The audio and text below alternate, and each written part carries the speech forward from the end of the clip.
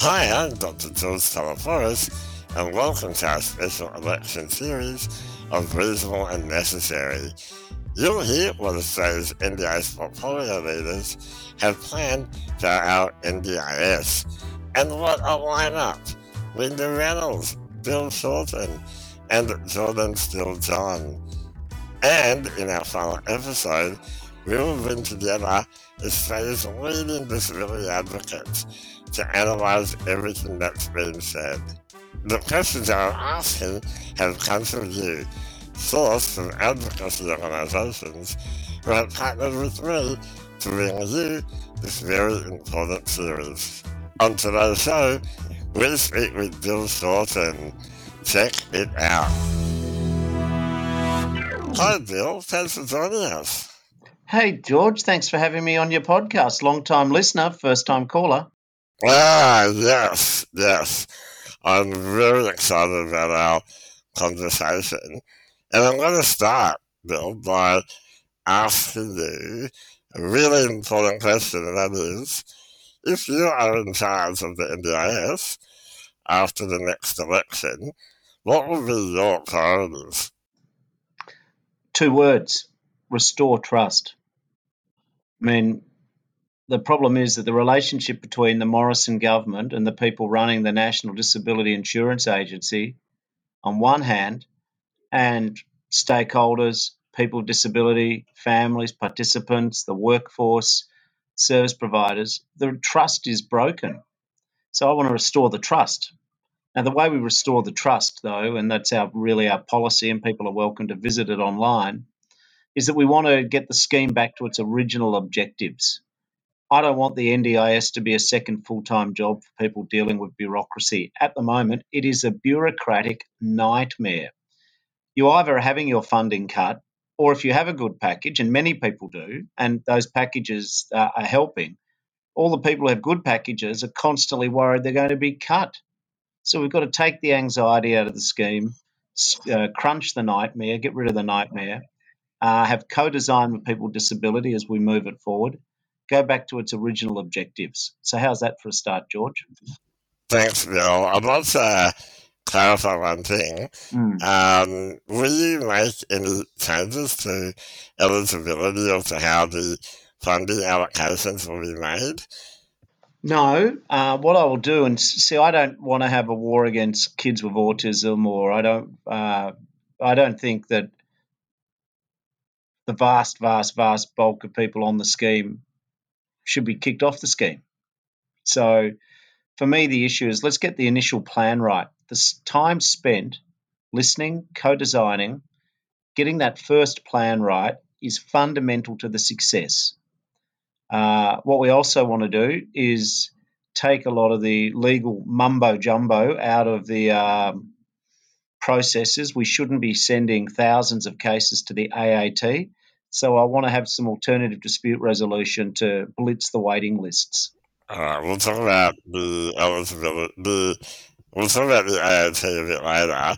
And what about the board? Will you be making any changes to the board? I see that you've made an announcement that you're going to get people with disabilities on the board. Have you ever any thoughts on the representation?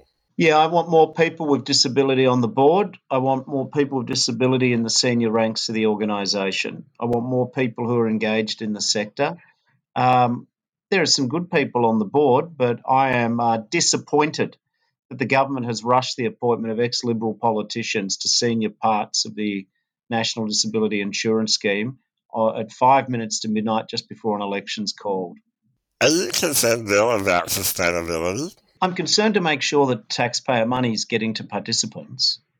I'm not concerned that Australia can't afford the scheme. No, I'm not. What I want to make sure is that the money is being spent efficiently and equitably, productively. But I don't think that this country is too poor to afford an individualised package scheme for the NDIS for participants. We can afford it. I do want to stop the waste of money on consultants. I do want to stop the waste of money on high-priced lawyers taking matters to the Administrative Appeals Tribunal. I do want to stop wasting the time of participants with long bureaucratic processes. So I think there are improvements we can make.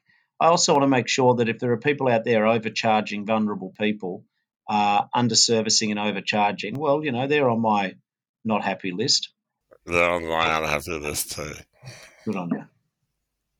I'd like to talk about workforce, because workforce is vital. Yeah. We know that unless, we have a strong workforce, a workforce that meets the needs of the diverse range of people on the NDIS, the NDIS isn't going to work. So what will you do to address the workforce shortages? Currently, we're experiencing some serious shortages, especially in regional and remote areas. Well, what I'd like to do is sit down with the whole sector pretty quickly, and TAFEs and unis to find out how do we improve the pipeline of workforce. So I want kids at school to learn about the caring economy. I want and see it as a possible career.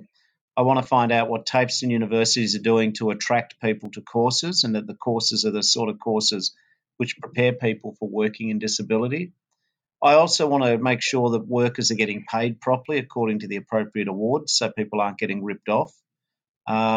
I also think that we can do more in terms of offering full-time jobs in the agency rather than labour hire, so we can give people career paths. So I think there's a range of things we can do, and if we get elected, I want to get on with them as if I'm fortunate enough to be the minister for the NDIS. Thanks, Phil. I'd like to ask you about the issue of people who are stuck in hospital. I know that there are many people who are waiting for many, many months for NDIS decisions around housing and support. How long do you think people should wait for these kinds of decisions so they can get out of hospital and live their life? I think it's shameful that there's probably thousands of people blocking beds in hospitals who are eligible and are medically ticked off to be on the NDIS, but we're not sorting out the accommodation issues. So I can't put a timeline on it. I need to get in and look under the hood. But the status quo is completely unacceptable. It's taking too long. It's a joke. It's beyond a joke. What will you do to stop people waiting? I'd sit down with the state governments. I'd look at so I'd get their list, but I would also just try and sort out the logjam between special disability accommodation, support independent living packages, and make sure that the NDIA is not taking months and months to tick off arrangements, which is partly our problem. I'd like to now look at the issue of abuse and neglect and exploitation and violence against people with disabilities. We know that this is a really, really serious issue that goes back many years. What do you believe governments need to do on this really critical issue? It's a very important issue, crucial, really. I think that we need to identify the problems before they happen. So I think we need to fund advocacy better. I think we need to make sure that the Quality and Safeguards Commission's got the support it needs. I think that when people go into the scheme, we need to identify if they're vulnerable and flag that in the first plan, so we're keeping an eye on matters. I also think we need to make sure that people working in the sector are qualified to work in the sector. So there's some of the propositions. Maybe a code of practice as well. We've just got to improve our standards. Talk to me about the issue that you raised there around qualifications. Mm-hmm. I have some concerns, and I know that other people do, that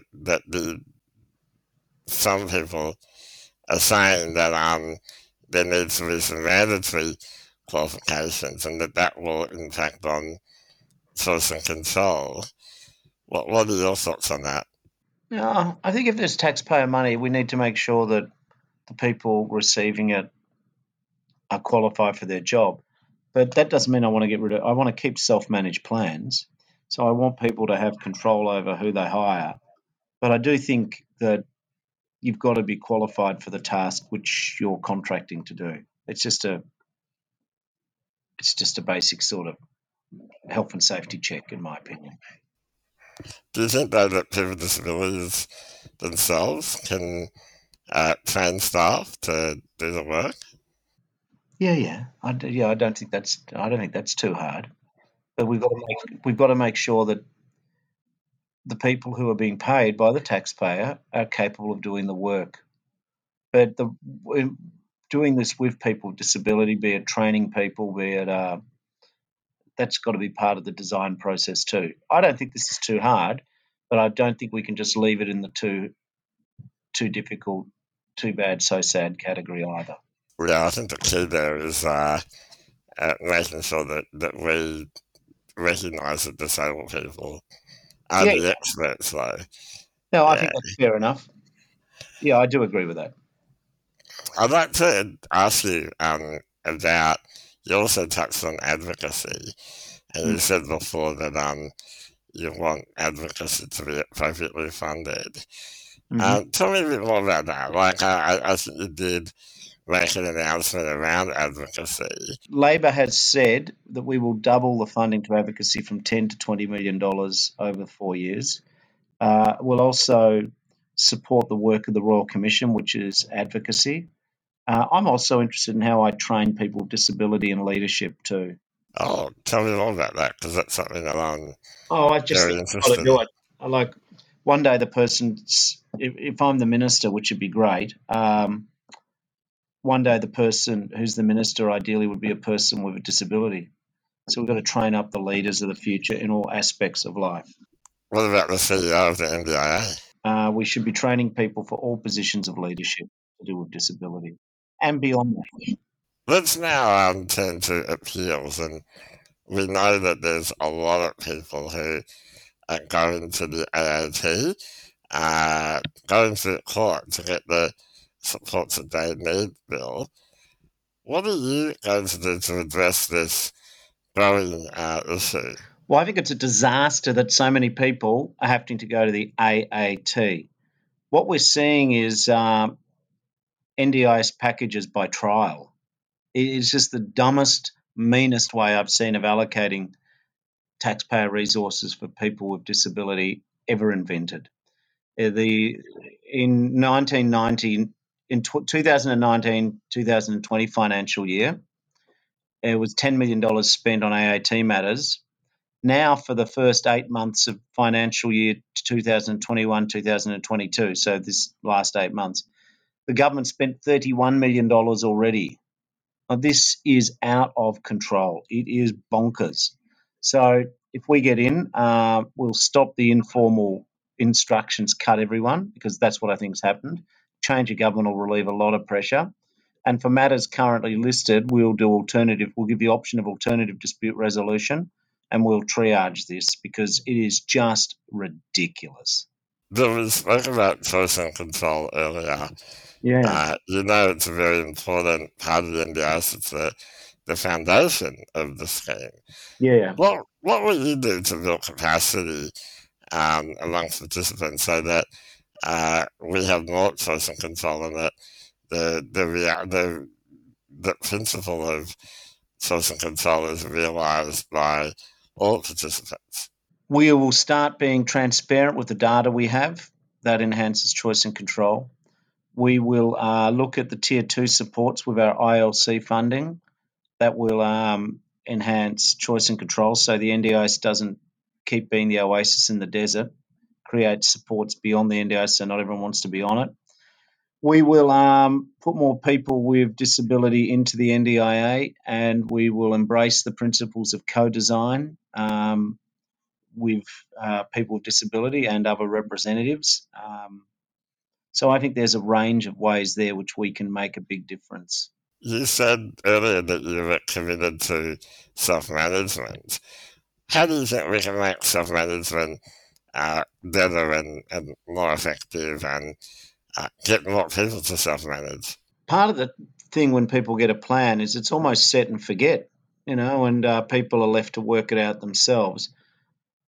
We've got plan managers, we've got support coordinators, we've got local area coordinators, we've got planners, but there's a lot of role overlap. I see two fundamental functions in those 4 jobs. One is get the initial plan right, and then the second one is to help navigate the system. So I think that's how we can empower people who are self-managers, work with them. And will you maintain the ability to use unregistered providers? Depends what for. It all depends what for. The devil is in the detail. For some things, sure, and we'll still have unregistered, but for other things, it's not whether or not the provider's registered. I just want to make sure that the service which is promised is the service which is delivered. So you are committed to making sure that people can access the providers that they choose? Yeah, my I- first job is not to. I'm raising this bill because there's been a lot of talk around the issue of unregistered providers, and I know that a lot of people want that freedom to decide. Yeah, I want people to have freedom to decide. I also want to make sure that people can't charge the taxpayer money if they haven't got the qualifications to do the service. So there'll be a meeting of minds, and the way we do it is we involve people with disability and those people who are doing self-planning to hear their voices. I'm not about to upset the apple cart for self-management and autonomy. Bill, the last thing I'd like to ask is to really get a real sense of what you'd like to say to the people who really want to know about who to vote for when it comes to May 21. Do you have any final words that you'd like to say to people? I love the NDIS. I want to empower the lives of Australians with disability. I think we can do a lot better than the current government currently does. I want to restore trust. If you want to continue on this world where you're either having your package cut or you're worried at each plan review you will have your package cut, if you're worried about these things, then vote Labor, because this NDIS needs a major reorientation back to the original goals of choice and control, the original aim of the Act, which I was involved in. So voting Liberal would be the act of, or for the small parties, would be the act of hope over experience. Only two groups of people can be in charge of the NDIS, Liberal or Labor. Liberals, their time's up. They've had 9.5 years and it's going down. Time for new management. That's why I'd like you to vote for Labor. Thanks, Bill, and thank you for your time. Thank you. Top job, Dr. George. That's all we have time for on today's episode of Reasonable and Necessary. Remember that this is just one of a series of episodes for the federal election, so make sure you check them all out, including our final analysis episodes, which is a ripper. To be notified of future episodes, don't forget to hit the subscribe button and the notification bell. You can also follow me on Twitter at Dr. George the Crip.